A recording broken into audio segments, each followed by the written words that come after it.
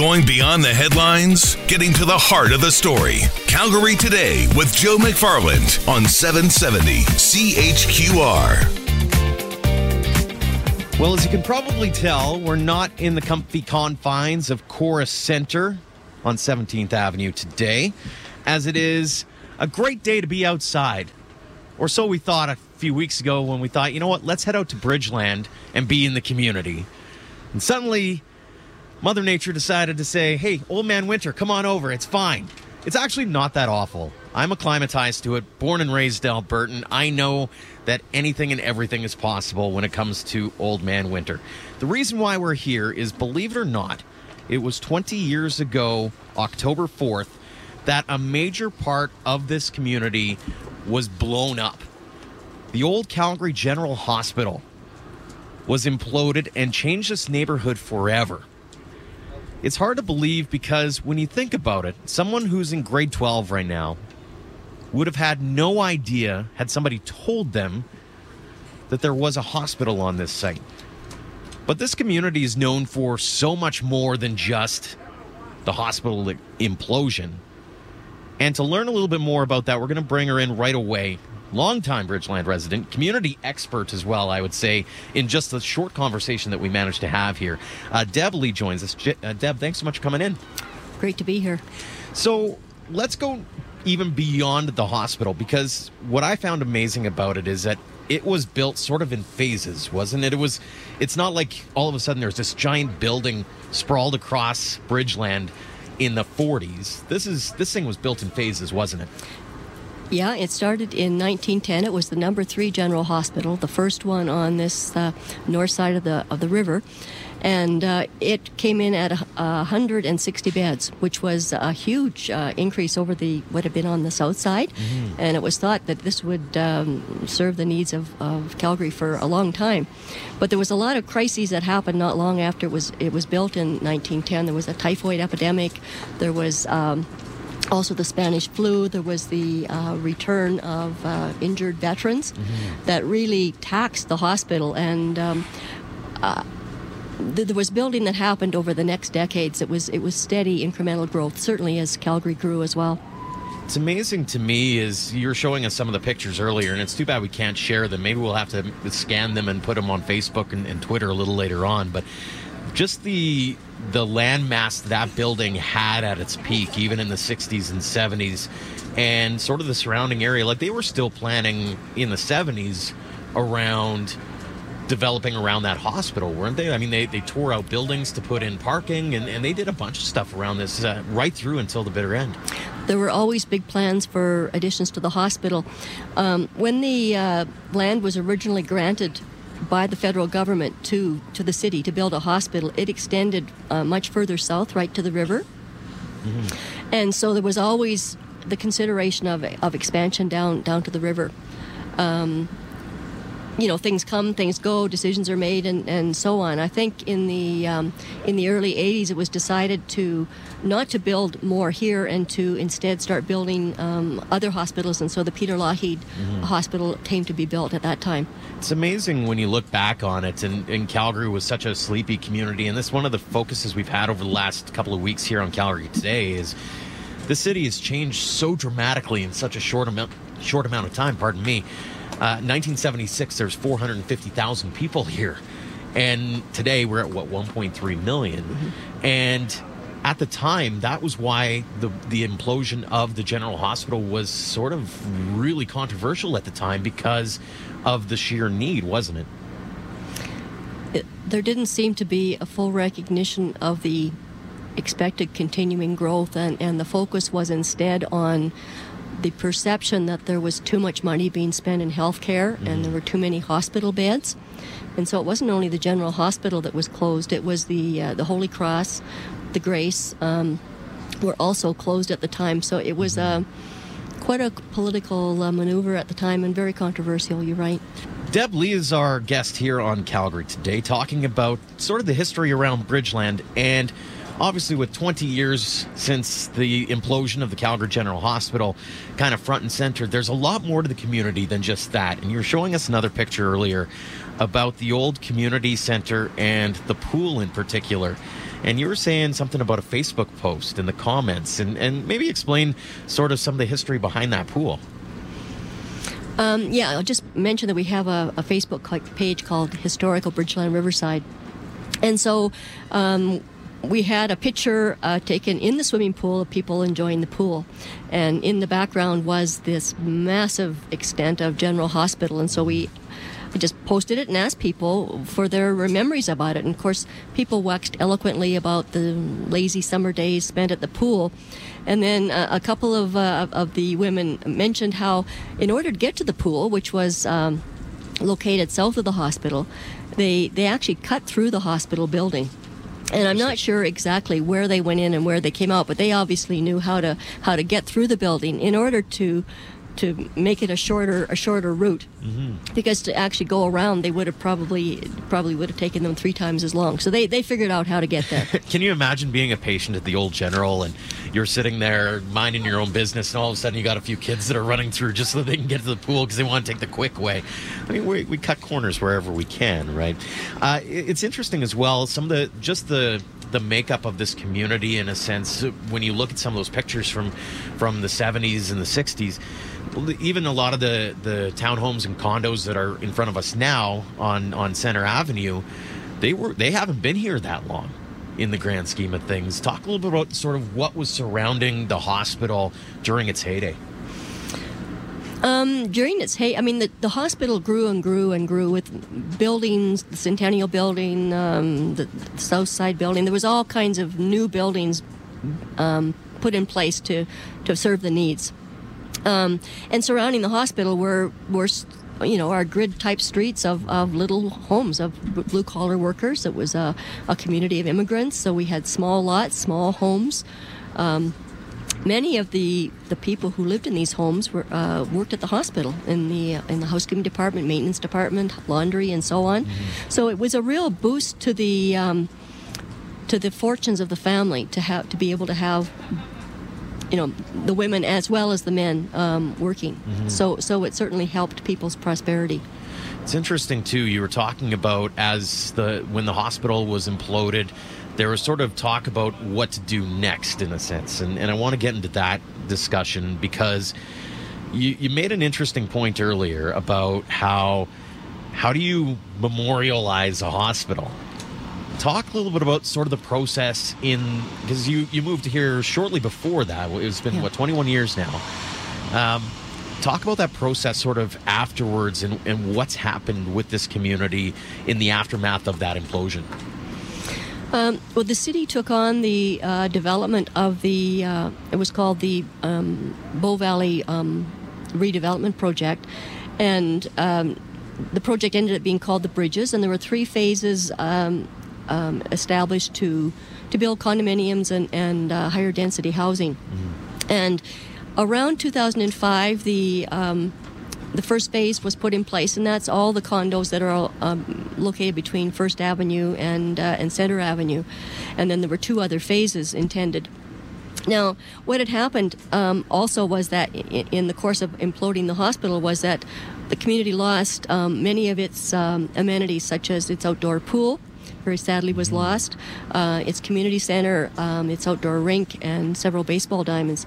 So there was a new community center built, which is right behind us here. Right. And then these next 2 phases were to be built, but we ran into the 2008 and the down spiraling of the economy, and so everything ground to a halt.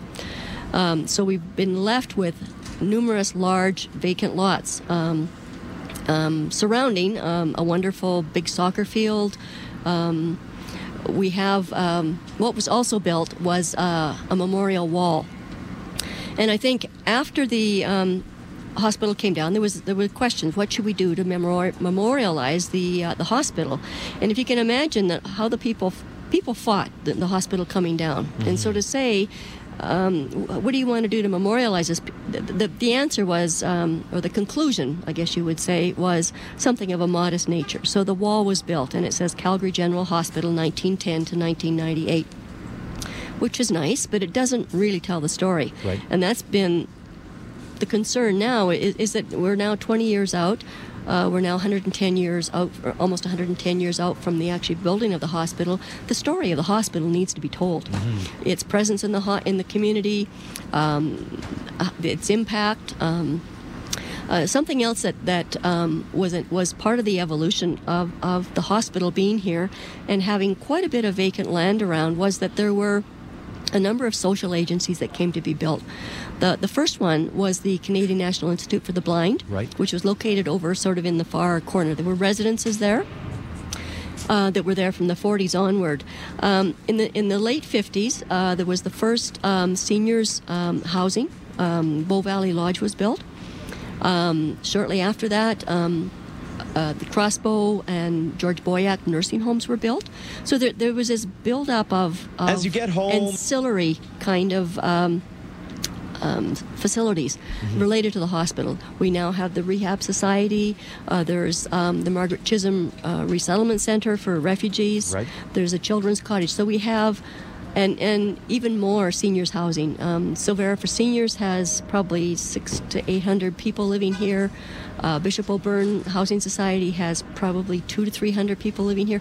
So a huge buildup of social health kind of agencies in the vicinity. It's interesting that way, is that the community, despite losing its hospital, really has come back in a different style. But as you said, it's come back with sort of a vengeance in a different kind, and there's been a reinvigoration, I guess, of the community in a sense, hasn't there? The community has really risen from the ashes, and I would have to say ashes, because if you were here in the late 90s and the early 2000s, it was the most depressing, awful place, because it was just a big hole in the ground, and people were totally defeated. Yeah. Businesses left. It was really a disaster for the community. But with the building of the new condos, and I think what also started to happen was that there was redevelopment of some of the homes. Some of the old homes were taken down, new homes were built, and we started to see new families coming in.